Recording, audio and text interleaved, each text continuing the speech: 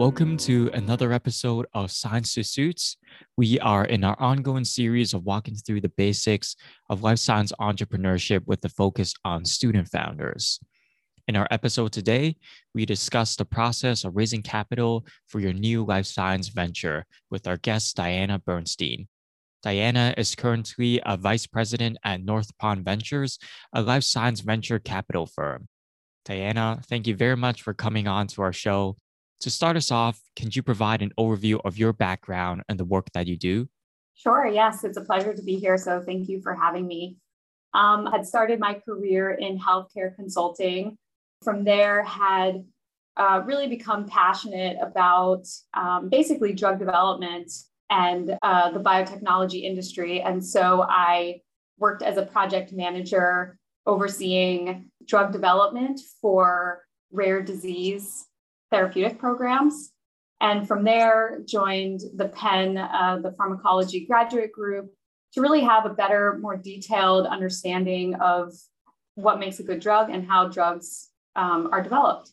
And so from there, I made the transition to Boston, and that was kind of my official foray into the venture capital community. I joined Flagship Pioneering, a venture capital fund up here that is essentially focused on starting companies. And then from there, I joined MRL Ventures, which is the corporate venture capital fund of Merck here in the US. And my focus there was on early stage therapeutics investing. I spent a few years there and then transitioned roughly 5 months ago to North Pond Ventures. And North Pond, as you know, is a life sciences driven venture capital fund. Here I'm a vice president and have a somewhat similar focus of early stage therapeutics investing. So that's a bit about me. I'd be happy to just touch upon what North Pond does as a fund. And so, as I said, we're a life sciences driven venture capital fund. We uniquely have a fairly broad mandate across the life sciences ecosystem. So as I mentioned, I sit in the therapeutics team, but we also invest in tools and diagnostics, along with our technology group that is more focused on digital health and software. Thanks, Diana, for that introduction. It's clear you have a wealth of experience at many different places. And perhaps for some of our audience that may be relatively new to venture capital, can you give us a broad level overview of the field? I know there's many ways to slice venture capital firms, whether it's by industry or maturity of investment and many other ways. So can you just help paint that picture for us? Yeah, sure. I think, venture capital is kind of a lump sum term for a lot of different sorts of organizations. And so I think at its core, kind of the term really articulates the goal of the field, which is to get capital or funds to ventures or new businesses. There's several ways we can think about how the industry is organized. I kind of like to think about it a little bit in terms of where the money is coming from, who it's going to, and why, for what purpose. And so you kind of have, in terms of the where, institutional investors, and North Pond is one of these, where the funds go out and raise money from external parties and then deploy it in investments in startups. And the overall purpose of that is to support fantastic businesses and overall return money back to the investors. And so another category is corporate venture capital funds. So on the institutional side, the entire business is focused on investing. And so in the corporate VC space, the source of the money is a corporation. And so kind of many of the pharmaceutical companies or broader life sciences organizations have venture capital funds in which they have the opportunity to invest in startups that are outside of their own business. And so, while the core mission of these companies is whatever, for pharmaceuticals, it's developing drugs, the venture capital fund allows them to explore companies outside of their core business. And oftentimes there is some sort of strategic connection between what the fund invests in and what the company does. A third category worth noting, which is maybe a little specific to the biotech space, is funds that are aligned with specific interests. Often these can be patient groups, for example, whether it's diabetes or certain types of cancer, et cetera. And that allows kind of really focused patient groups to be connected directly to the entrepreneurial activity that's going on in spaces that they're supporting and actively really passionate about. So that's kind of, for me, the where the money's coming from, why it's being deployed. And then each of those sorts of groups have kind of a mission around who they're giving that money to, who they're investing in. We can kind of start to break down funds in that regards too. And so, as I mentioned, North Pond has a pretty broad reach in the industry, really supporting the ecosystem at large. And there are other funds that focus exclusively on therapeutics. There are others that focus on medical devices or maybe digital health. And so it really runs the spectrum in terms of the focus of different funds. And I think that that's kind of a key thing for entrepreneurs to think about, is really making sure that you're connecting with the right sorts of people. And so at North Pond, we do a ton, but we don't do medical devices. And so we probably wouldn't be the first stop for somebody with a medical device company, but would be a great place to start for diagnostics or other solutions that support the drug development industry. So there's focus in terms of the types of companies that a fund invests in. There's also stage. And this is also an important one to think about. Stage, it has to do with kind of where the company is in their funding cycle. So you have early companies where maybe it's some of the first money in, and then you have later stage companies that maybe have been around a little while, have seen multiple rounds of investment. And it also aligns with the stage of the technology. And I think the therapeutic space is kind of the easiest, the most delineated, at least to think about. And so you have early stage companies where maybe it's really an academic project or a series of publications that one's thinking about turning into a company. Maybe there's some early animal data, for example. And then the clinic starts to be a bit of an inflection point as you start to think about what's later stage. So the closer programs get to the clinic, the more we might associate them with later stage. And different funds kind of focus on different stages, and that kind of aligns with maturity of the project and also kind of the amounts of money that they're investing. As you might imagine, earlier stage companies start out with smaller amounts of money, and then it kind of tends to increase over time. So those are some of the key ways that at least I think about breaking up the industry. There are increasing number of funds that are putting on more of the entrepreneurial hat themselves and working very closely with academic founders to take ideas and kind of nascent science and build them into companies. So I think the timing is ripe for academics to pursue entrepreneurial ventures in parallel. Wonderful. Yeah, thank you. Diana, sticking with some of the basics here, can you walk us through that typical fundraising process between entrepreneurs and investors? What are the major steps involved? What is a timeline like? Yeah, I'd be happy to.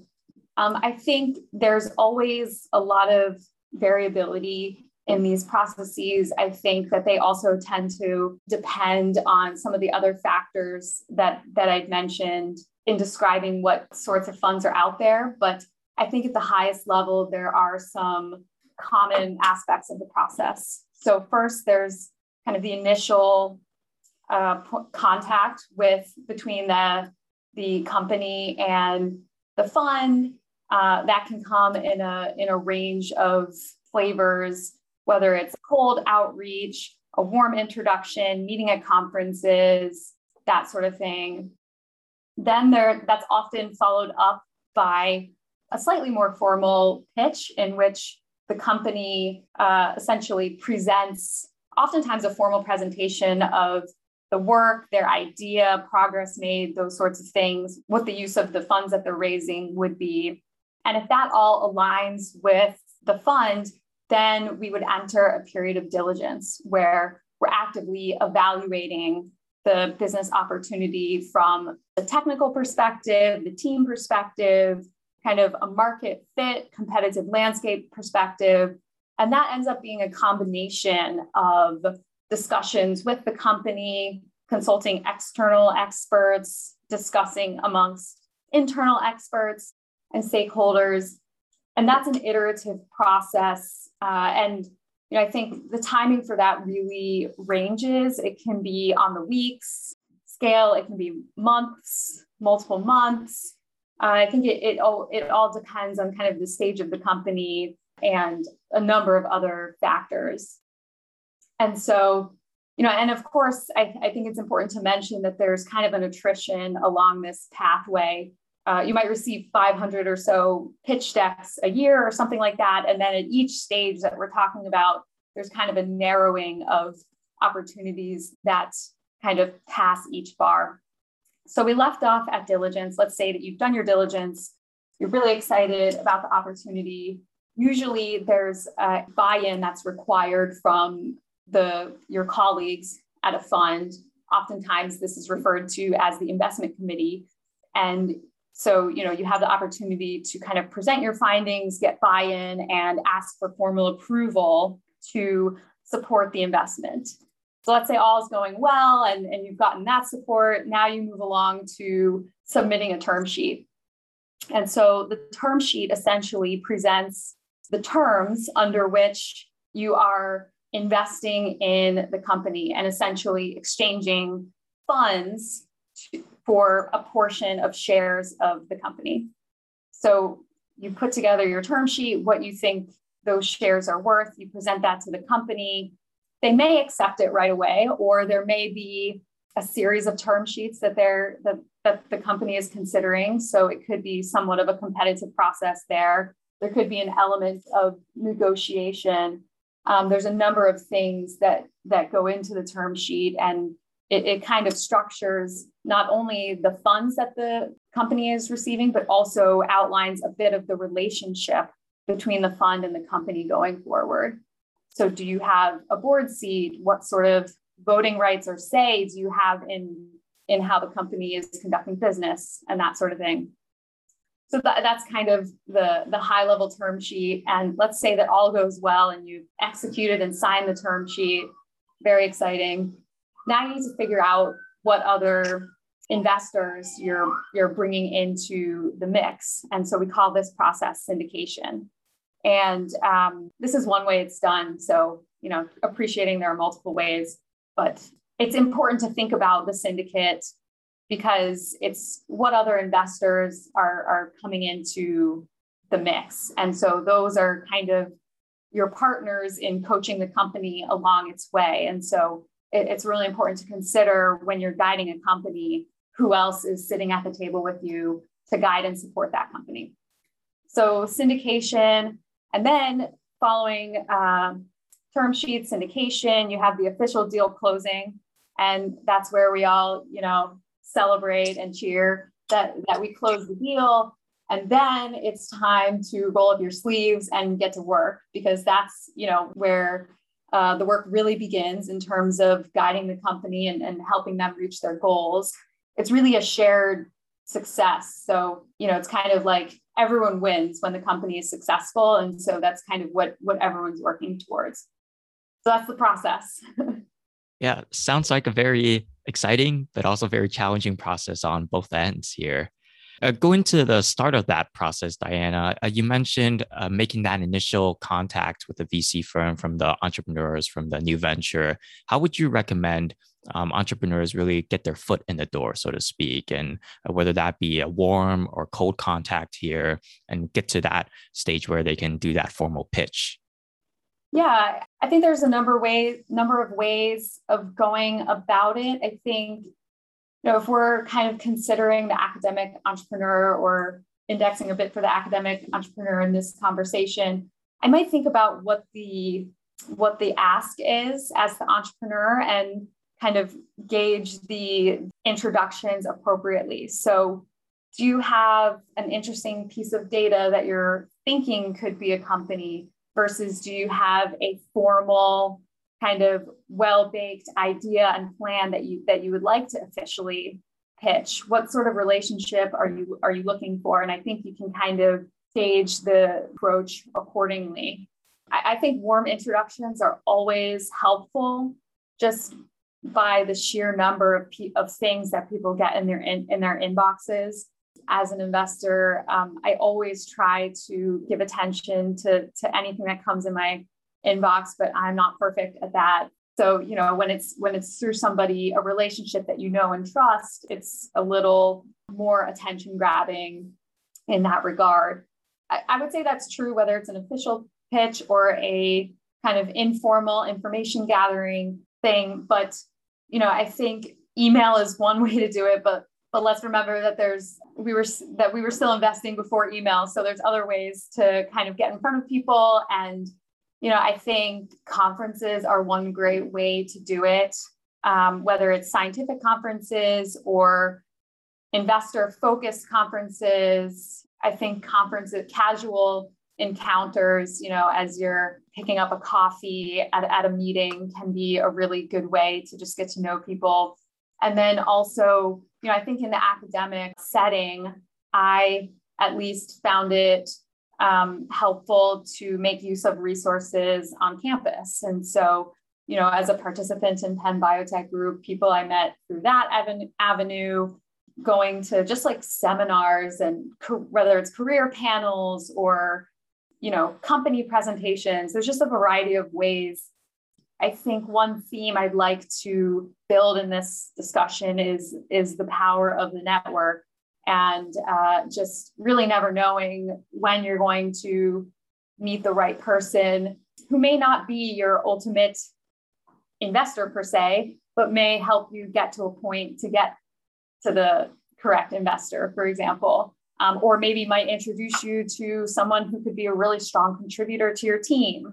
So, I think taking advantage of those opportunities, whether it's a direct email or whether it's more casual through conferences or other activities in the community and the academic environment, are really good resources.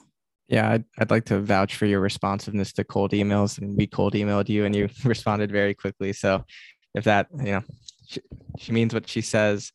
The next step in the process you mentioned was the diligence after you have that initial introduction and maybe a minor pitch. And so can you just maybe tell us what is the diligence process like at North Pond? And so what are the components of that? What's important to you guys, whether it's market size, unmet need? How important is the leadership at the company? So how can founders and entrepreneurs best position themselves to bias the chances toward a yes from you guys? Yeah, I think there's a few things to talk about there. The diligence process and what folks look for is going to be very fund dependent. At North Pond, we are motivated by really exciting science that is also impactful. We really like to partner with leading scientists, academics, and entrepreneurs to really empower scientific breakthroughs. There's no right or wrong way to do it. That is our focus. And, we find it rewarding to do that across different sectors in the life sciences industry. For us, the diligence process is very technical. We want to understand the science. Obviously, coming from Penn, you have to be passionate about the science to really want to dig in to what companies are doing. So, very heavy scientific component. understanding kind of why the science is cool, but just double clicking on the idea of impact. And so we're not looking for a different way of doing X, Y, and Z. We're looking for things that are differentiated, but also do something in an advantaged way. That's part of our diligence. And I also don't want to underestimate the importance of team. Things often don't go as planned. And so I think, you need a team that is able to execute and be nimble and course correct when things inevitably go wrong. Can't underestimate the importance of a team. And so, I think it's really a balance of great science with impact, having a path forward, right? A line of sight to a really advantaged product or business, and then having the team to support it. That's the holy grail, I would say. You mentioned that it's important for startups to be nimble, and they're always strapped for cash and therefore strapped for time. So is there a way to potentially accelerate the process to get a faster no or to fail faster? Is it kind of a matter of just having everything prepared, ready in a pitch deck, or is there another way? Yeah, so I think you used the word prepared, and that was kind of where I was planning on going with it.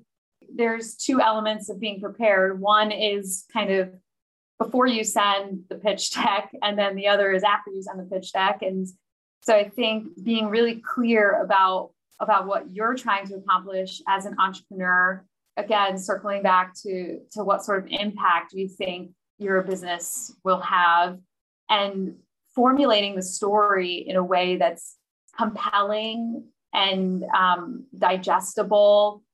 I think it's a balance of having enough substrate for someone to sink their teeth into without being inundated with details.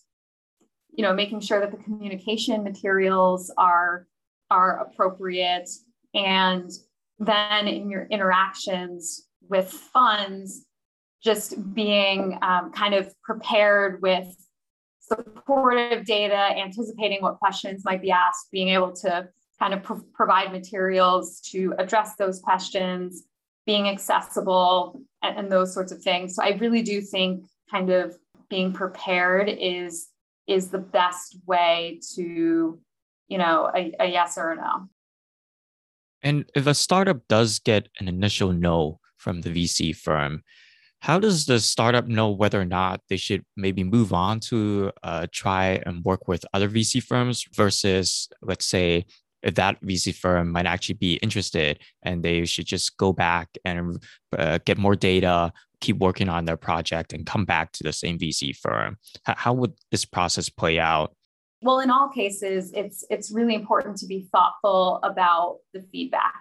Firstly, if your company or product is not aligned with the fund, and that's the reason that you got to a no, it's not a good use of anyone's time to circle back, right? So I think you have to kind of read the feedback and react accordingly. In the context of an academic entrepreneur, I could imagine maybe one's being thoughtful about the formulation of a company and is open to feedback on maybe some, basically, is that feedback going to be incorporated into how the company is being formulated?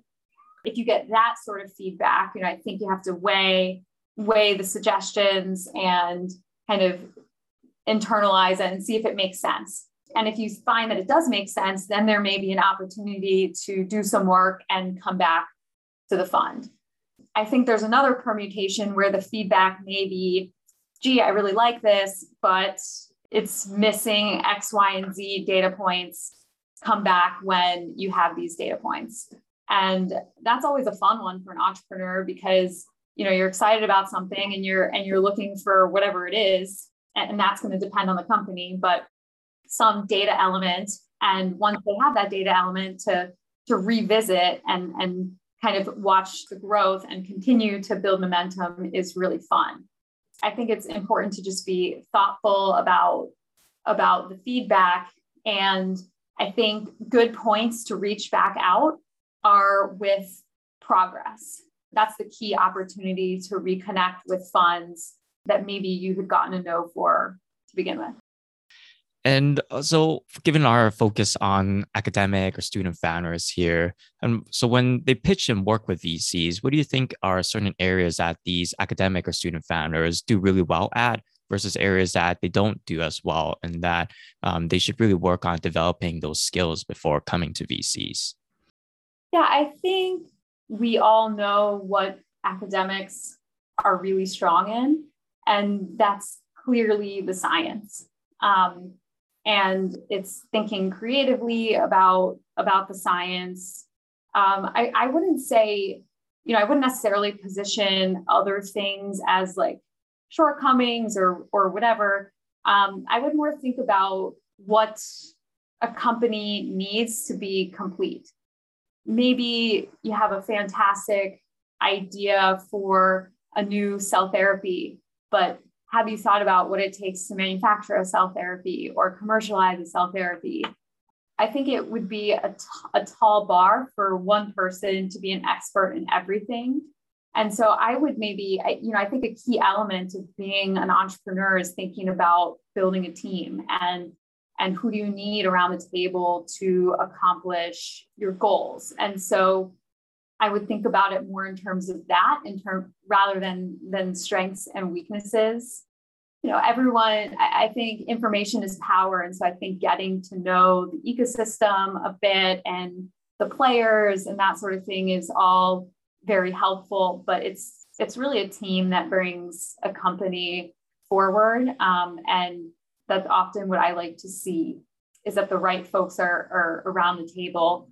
And that can mean different things depending on the stage of the company. So, you may be at a point where you need an expert on the commercial side, or that may be something that you can kind of get some advice on and then fill that role formally down the road. And I think that's also becoming a collaborative exercise with venture capital funds as well.